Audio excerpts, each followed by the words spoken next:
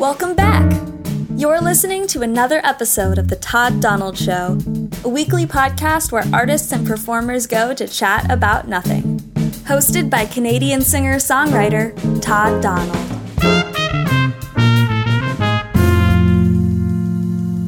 Welcome to the newest Todd Donald Show. As evergreen as I'd like for all these to be, we are in a pandemic right now, so keep your distance, be safe, stay clean, sensible. Don't watch too much news, but stay informed, be positive, and get me a loaf of bread. JP Sunga is a fantastic singer-songwriter and simultaneously a loving family man. You can follow him on Twitter and Instagram at JP Sunga Music, especially as, if not more importantly, he's on Facebook under JP Sunga Music at JP Sunga Official. I've already heard one of his brand new songs, Listen to Your Heart, and I absolutely adore it and have played it on this podcast. So please welcome someone whom, among all things mentioned above, is a multi-instrumentalist, very handsome man, and one of my oldest friends, JP Sunga. How's it going, sir? What up? Hey, I am good. How are you? Good. Like I wrote an intro that I'm delivering with you in the conversation. Did it sound prepped or what? No, it sounded great. It was very pro. So good on you. I'm talking to you from, again, Johaven, Nunavut, or Nunavut for the South. You're coming to me from Waterloo. It would be Waterloo. You got it. From down the street from my parents' place. Yeah, how are you today? Do you still feel like it's morning? I do. I do get up pretty early to jump online and kind of do some work stuff. And then the kids get up and then they've got their own homeschooling thing going on with my wife, Janet. So like sometimes I feel like it's still morning and then I look at the time and it's 3:00 and I'm like, what happened to my day? I'm very much in that phase right now where I feel like it's like 10:00, but it's actually noon. No, that's real. Do you drink coffee? I do not. I'm a tea drinker, but I don't even drink tea in the morning. I just jump right in. I mean, I'm really cool. I like both. Coffee has its benefits and its drawbacks health-wise. So I should tell you. Are you one of those that? Oh, I was going to ask. Are you one of those that you cannot function if you do not have a cup of coffee? A cup of coffee. I get a craving for it, but I can function without it. Who are those losers? You are one of the kindest people I've ever met, and we've had the fortune maybe of being like in the same room or vicinity, but a handful of times. But over 15 years of knowing each other. Do you remember how we sort of first connected? I was actually going to ask you that, because if we both remember, there's less of me talking if you tell me how you remember it. So I guess it would be back in Toronto.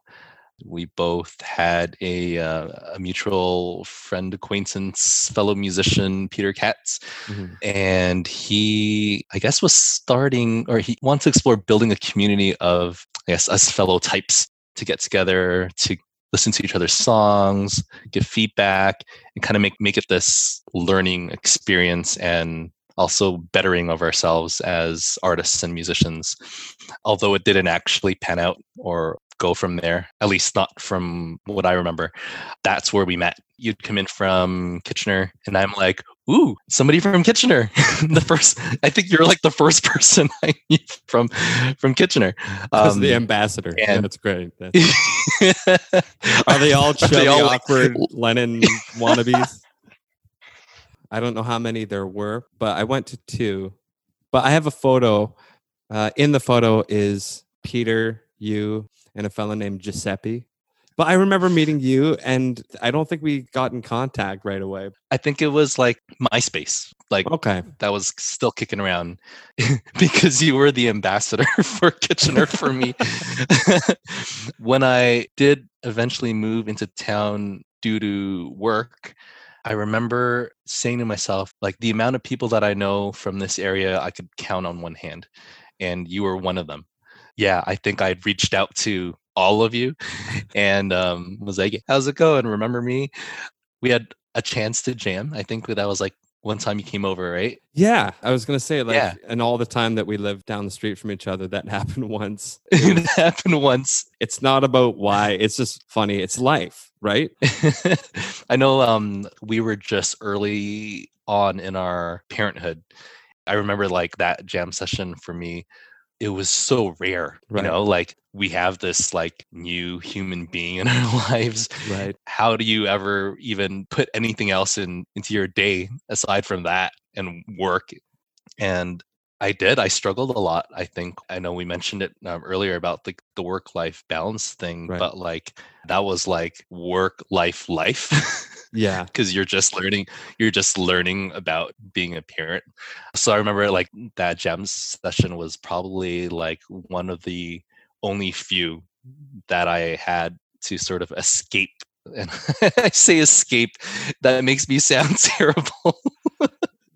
Even loving parents need to escape. It's just the truth. And you know what? I can wax intellectual about it. I've never done it, and I admire anyone who has or does and gives a shit. But even the best parents are just like, I need a break from these little fuckers. I'm gonna go insane.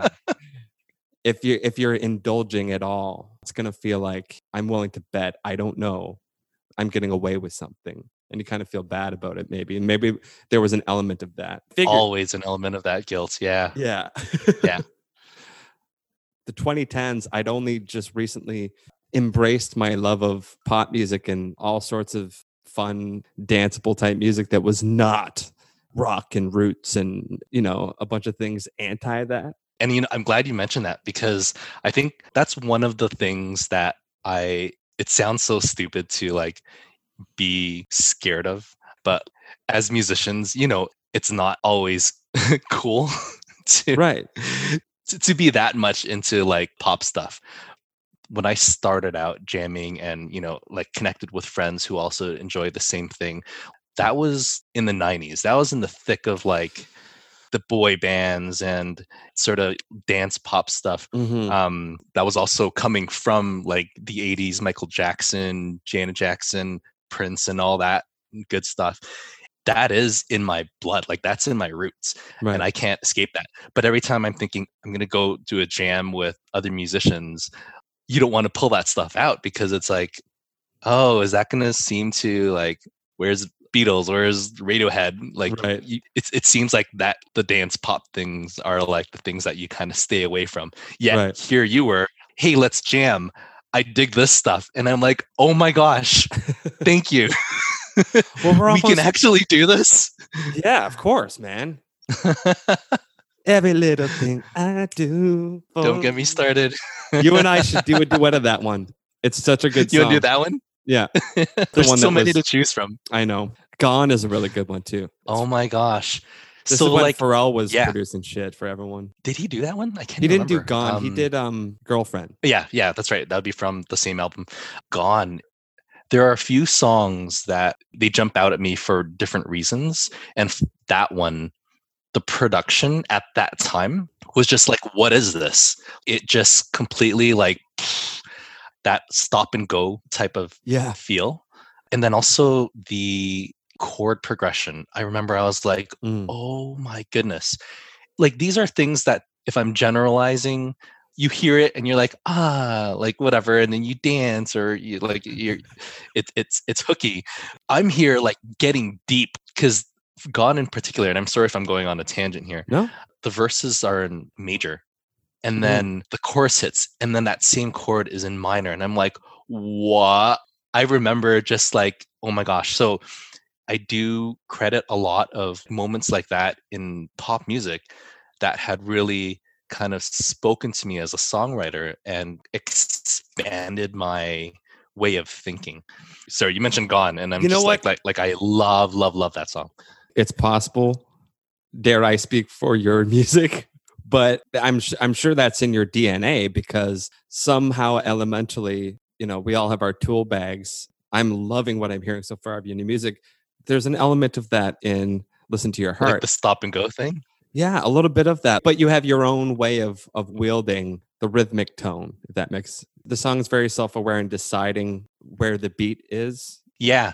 No, you're right. Like that one in particular, I remember when I was writing it, I very much start off most songs with set patterns. Phrases are, like 8 bars, like things like that. But this song drove me differently in that I felt like I needed to start the verse now. I didn't want to wait another 2 bars, Right. and usually that would override. But for that song, I'm like, let's just go with what it feels. Mhm. And that's awesome that you picked up on that, because like in all the interviews that I've done so far, no one's actually talked about that detail. So Yeah, technical shit. good on you. Fun, Yeah. isn't it? Hey, listener, old buddy, old pal, stay tuned for a brand new track by JP, introduced by JP himself at the end of this conversation. That song will be available everywhere online as of tomorrow, May 29th.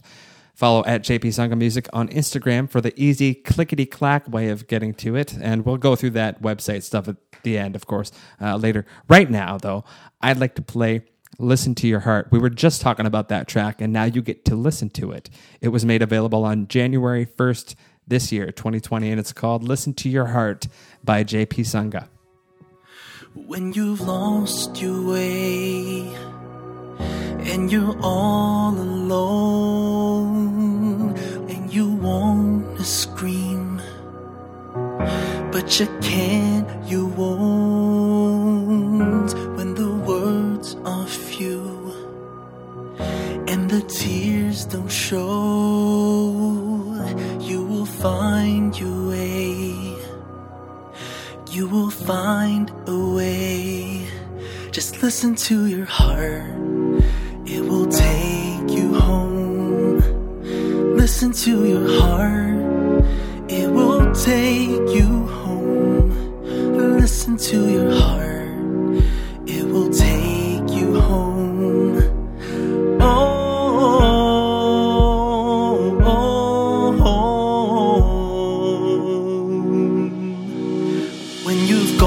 Astray and you can't turn back when the bruises hurt, but you gotta stand when you wanna crash, but you need to land. There's another way, and you will find that way. Just listen to your heart. It will take you home. Listen to your heart. It will take you home. Listen to your heart. It will take you home.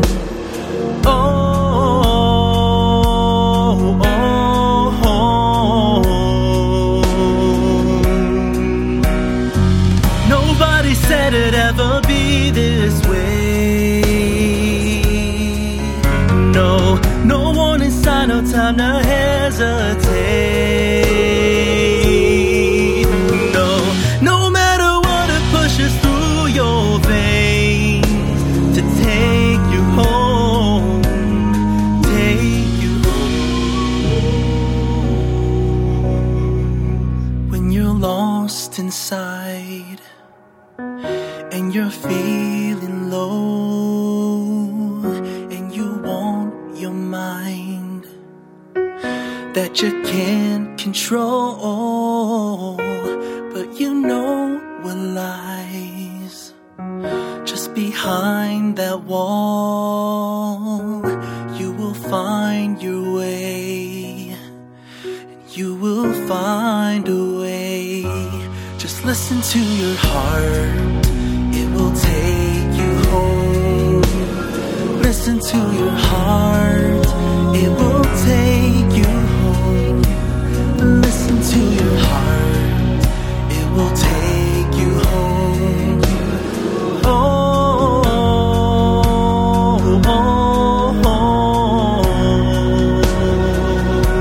Just listen to your heart.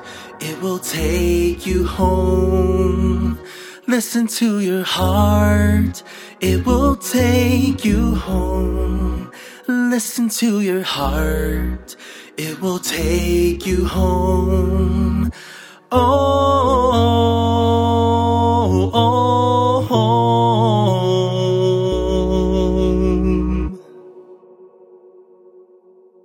There's an element in songwriting.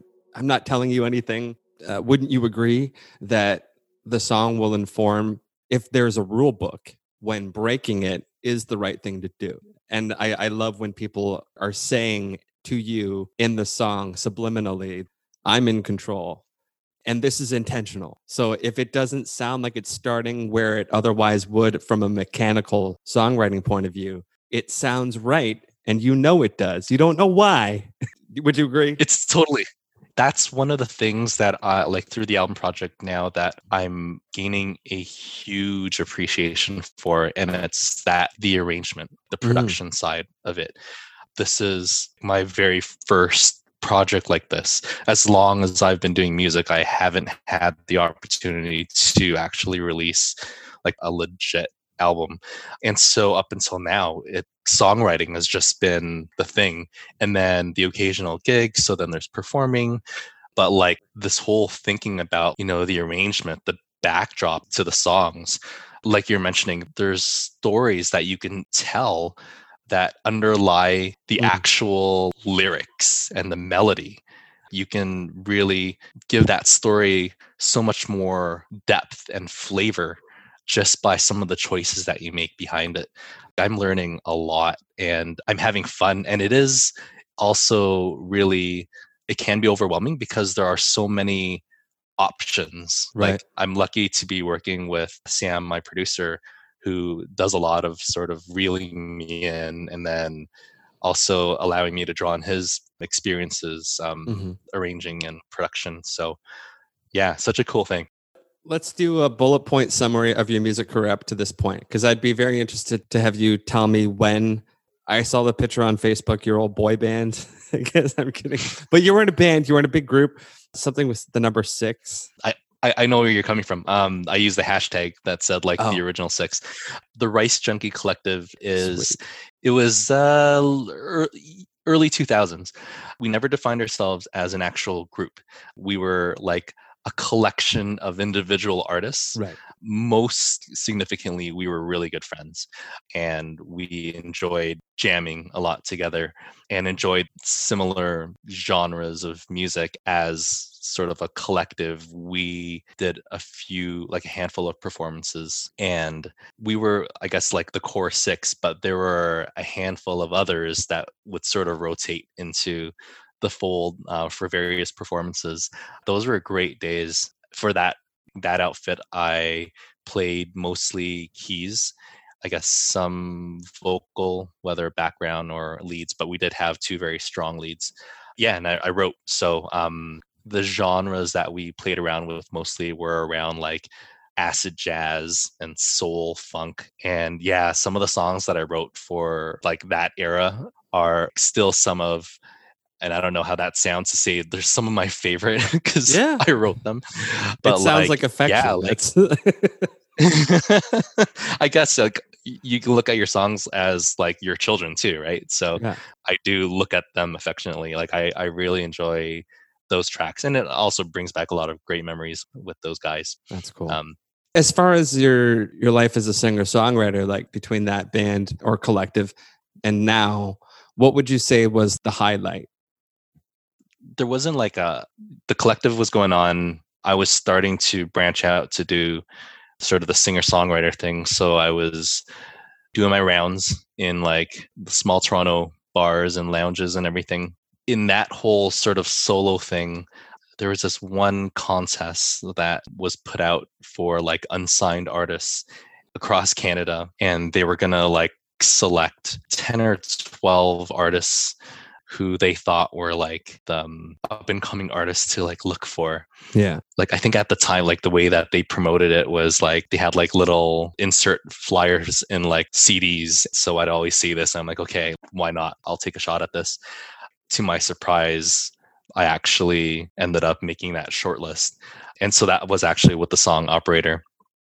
I don't know if it's the one defining highlight that I want to emphasize on, but like it is definitely like an important one that at least told me that the songs in my head and the songs that I enjoyed writing actually resonated with others. Like I didn't know these people. I guess there was a voting process or whatever, and that was like, okay, well maybe I should continue doing this stuff and sharing it. if anything, like that was sort of my like keep going. Well, knowing that you was- can make that kind of connection, I think has to be, well, I've lived my own version of it, but a life-changing experience or moment. I think it would be now, like the decision and the commitment actually making a full-length album. It is everything to me.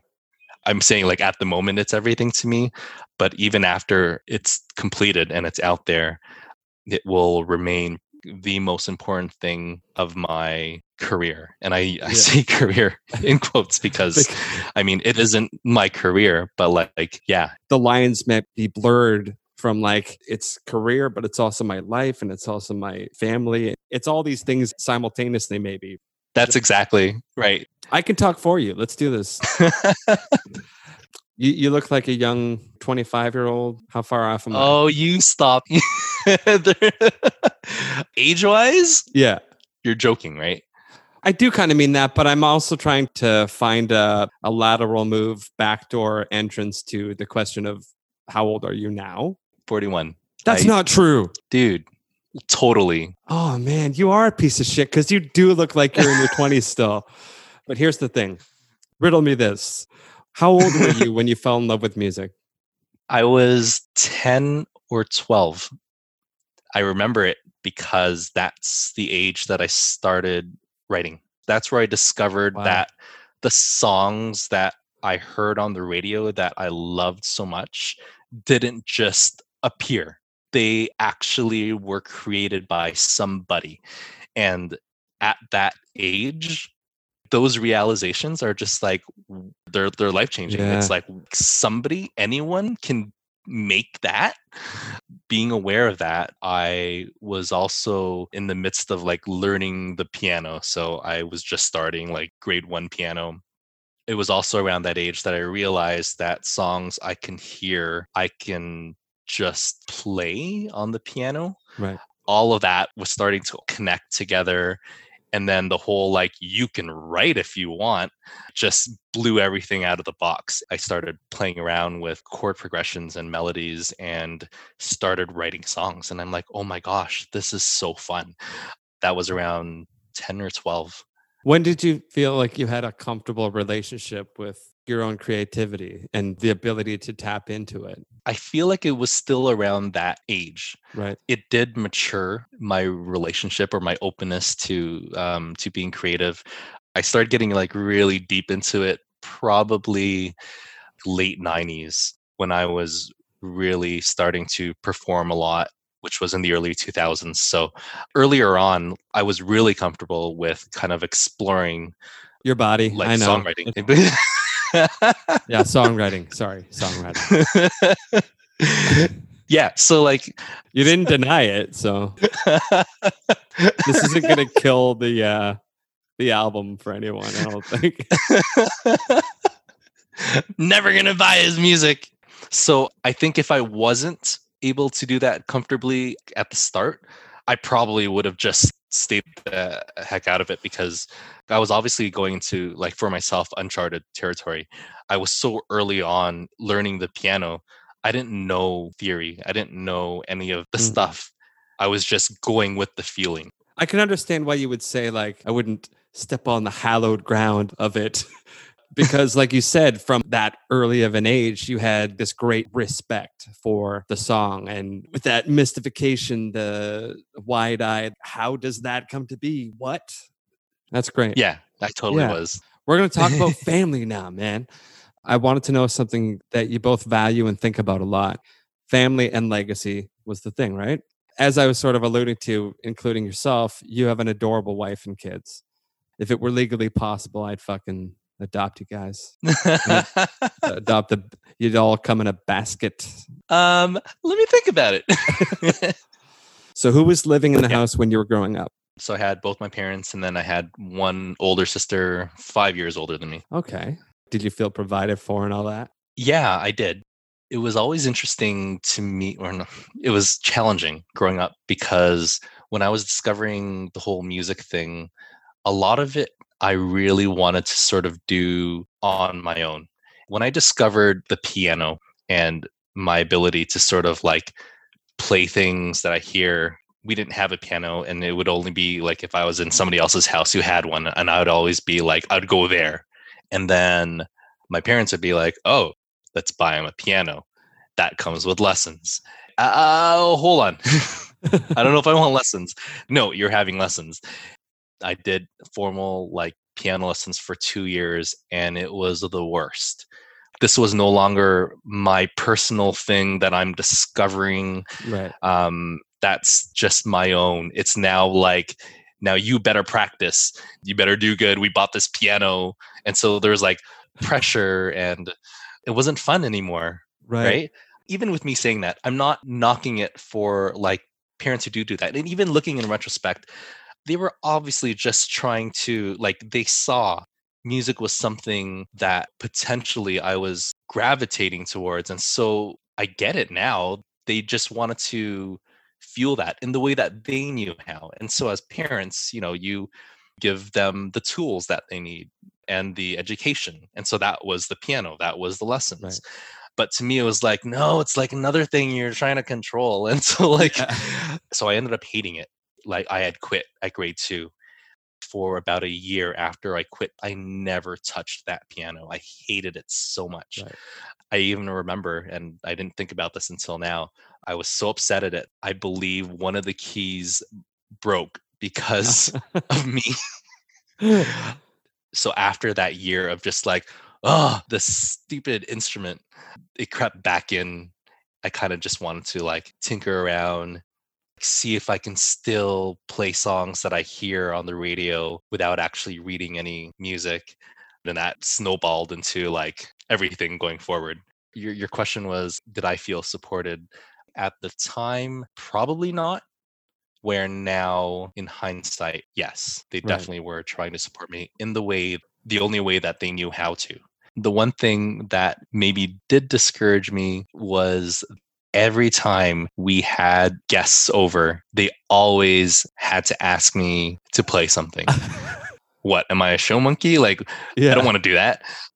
All those experiences kind of added up to me taking my music and hoarding it for myself. Because even though again they were supportive, you're the Von Trapp. Like, I didn't want to be that. And I mean, like, as a good Asian child, I obliged sometimes, but I really, really didn't like that. I am as grandparents. Sorry. Now, what's that? I'm the interrupter. Sorry. So when did you and Janet get married? On the same day? Did you meet and get married on the same day? We actually knew each other from high school, but we didn't date in high school. She was in grade 9 when I was in grade 12. So we were band geeks. This was a fact. And she was, for a grade 9, was really advanced. And so she got asked to play in the senior band, which I was in. We didn't know each other necessarily, but we knew of each other. And then it wasn't until I graduated and then I would come back. One of the teachers that I really connected with of all my high school teachers was my music teacher. Shocking. Even when I was in university, I would come back and I would visit. And at that point, Janet was really involved with music council. And so she would be hanging around. We got a chance to really start talking. When she went to university, we had mutual friends. And then so we'd keep running into each other at various things. And then there was a Sheryl Crow song playing, I might be in your future. I'm sorry. But that's how it happened. And then in 2008, we got married.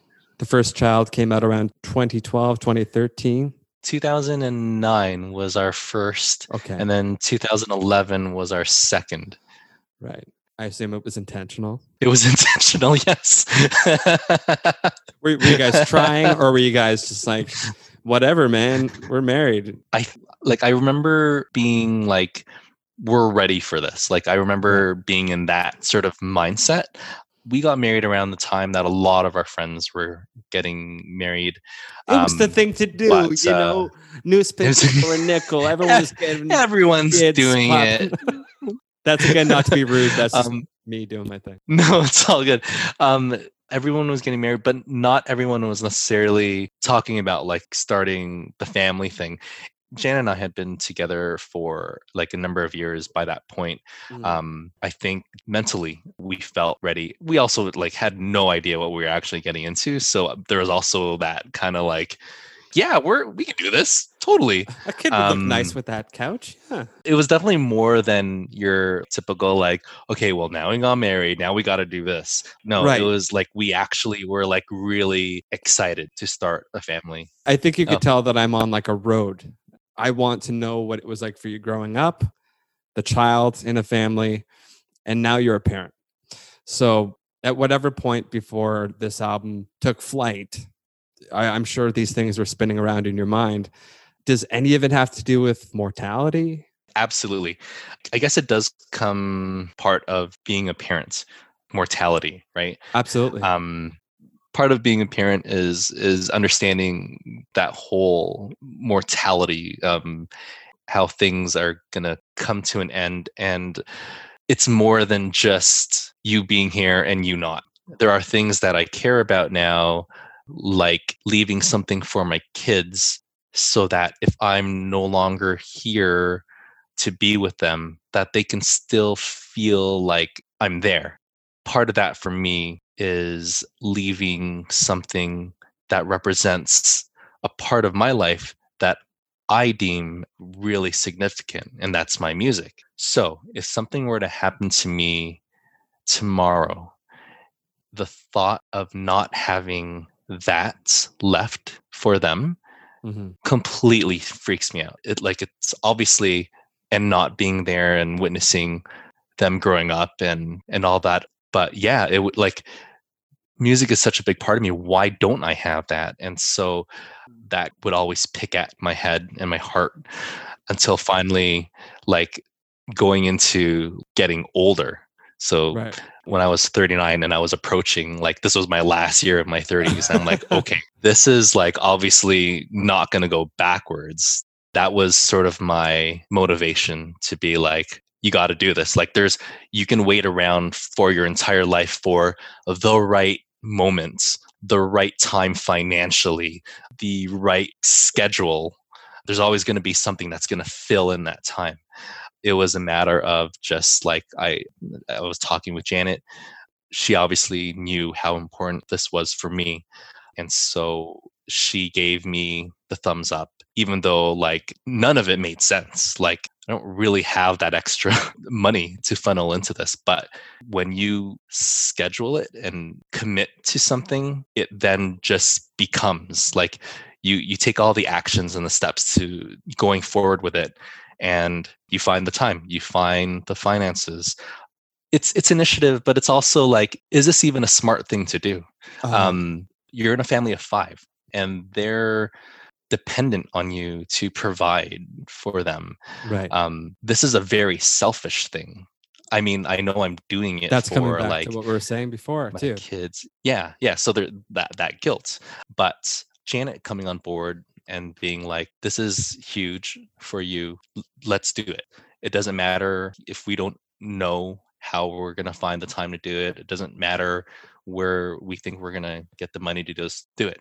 Without that support, I think I still would be in that position of being like, I don't know. Oh my gosh, where am I going with this thought? You thought maybe the project and the time it would take and the you it would take away could only be slotted under vanity, perhaps, in some way. Because I know that my goal isn't necessarily to like be the next pop star. Right. Why am I doing this? That was a big part of it, like the why and understanding why. And as I started realizing why I had that still picking away at my head, it was because I'm a father. I care about my kids. It's because I care about my legacy. It was also partly driven by the fact that for the past 10 years, there's been a lot of, like, as a parent, you just kind of like, you give. There's like so much about taking care of others. And you start to, maybe this is just me, but you kind of at some point feel empty. All the things that you were so passionate about, that mattered to you, what's happening with that? You're just so busy doing all this other stuff for others, but you're not necessarily doing the thing to take care of your own soul and feed that passion.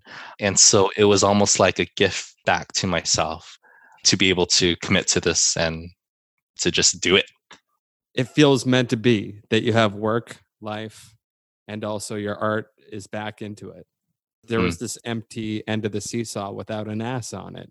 And I'm like, why isn't it moving? I don't know. It's accurate. That it definitely.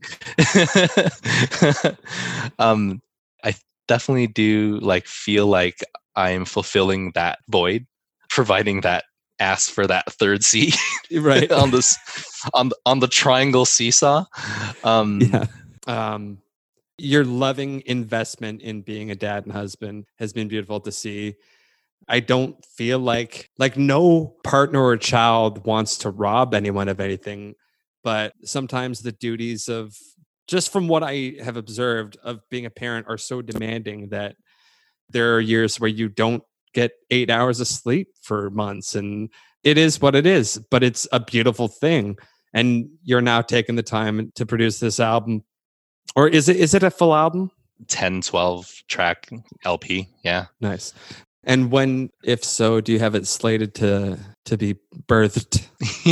It was supposed to be December 2020. Obviously, with things, what do you mean? What are you talking about? What's going on? Is there something I don't know about? Not being able to be in the studio with Sam for the past couple months now. It's really significantly changed the timeline. I don't know yet what that means. I'm still gonna try to push for it. I think realistically, I might have to be a couple months out from my target date. There you go, waiting for the right time again. Okay, so do you want to reiterate where your lovely online homes are? You can, I guess, find me at jpsunga.com, jpsunga.com. I've got all the links to all the socials. Apparently, JP Sunga is past tense for JP Singa. See what I did there, fella? Somebody actually had mentioned this to me before. And they're like, the first. Well, I think you're like the second, so there still hasn't been many. I can't even remember what they said, but it was like a play on that. I don't know if they were suggesting that I change my stage name so that it had something to do with sing. Right. I'm like, I'm good. I think I'm okay.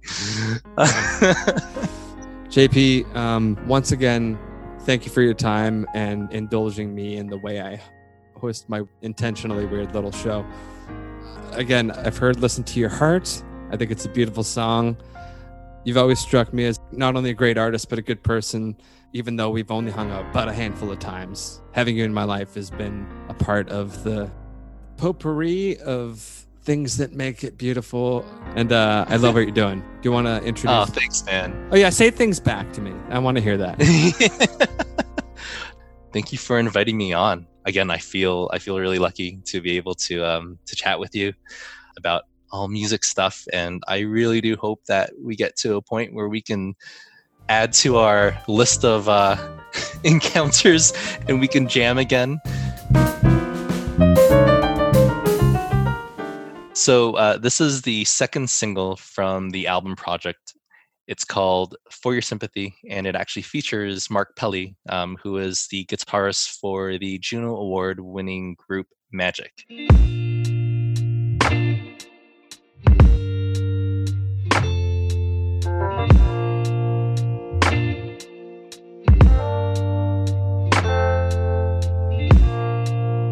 light from your porch burns through the screen and yearns to be seen. On cars and on planes, they rush to be near, with hearts and with tears. The world at the end is a day yet again, a day like yesterday.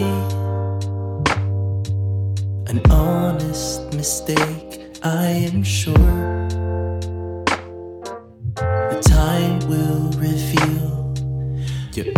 innocence no more. So I'll wait for your sympathy to hell down all over me. I will be found when you come around again.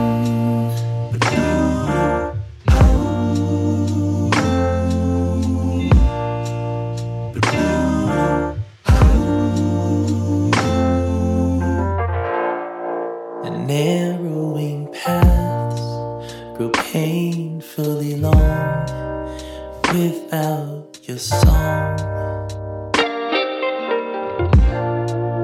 Saved from the fear that kept you away.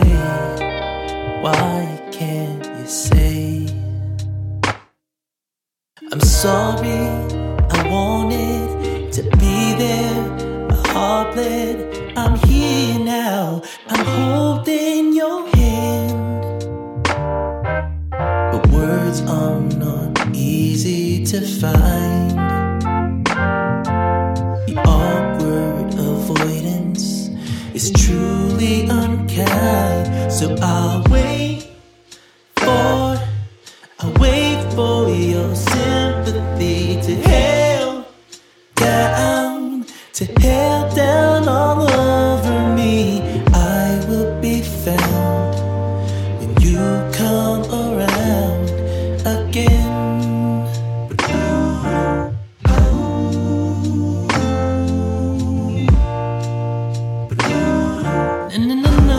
No, I never expected to be left neglected from you. Don't fail me now. See, I don't care how. Just come through, come now. You won't know, you can't let me down. Oh no.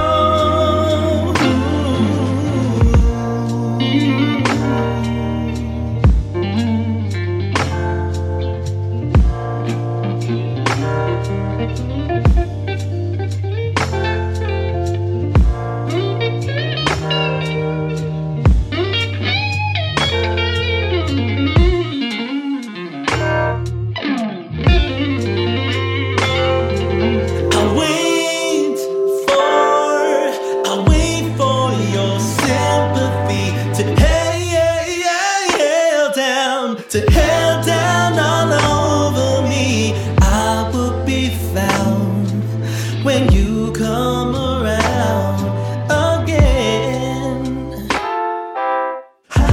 Ooh,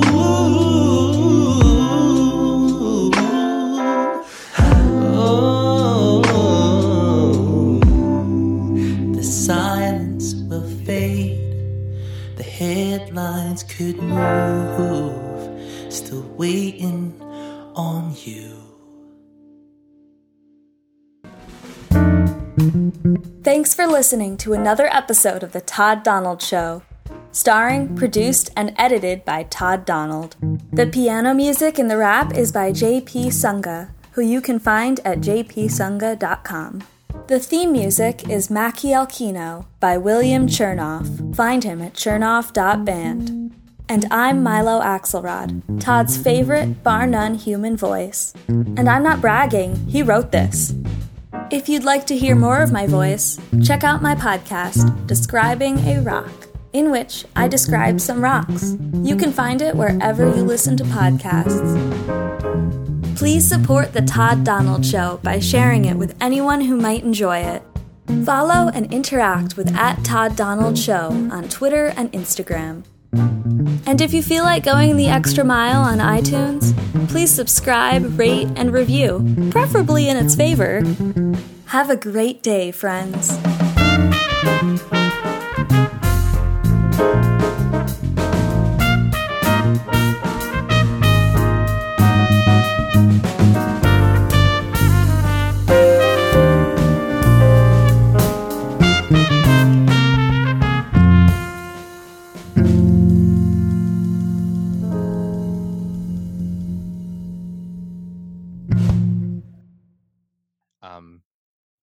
and how it might affect not. them.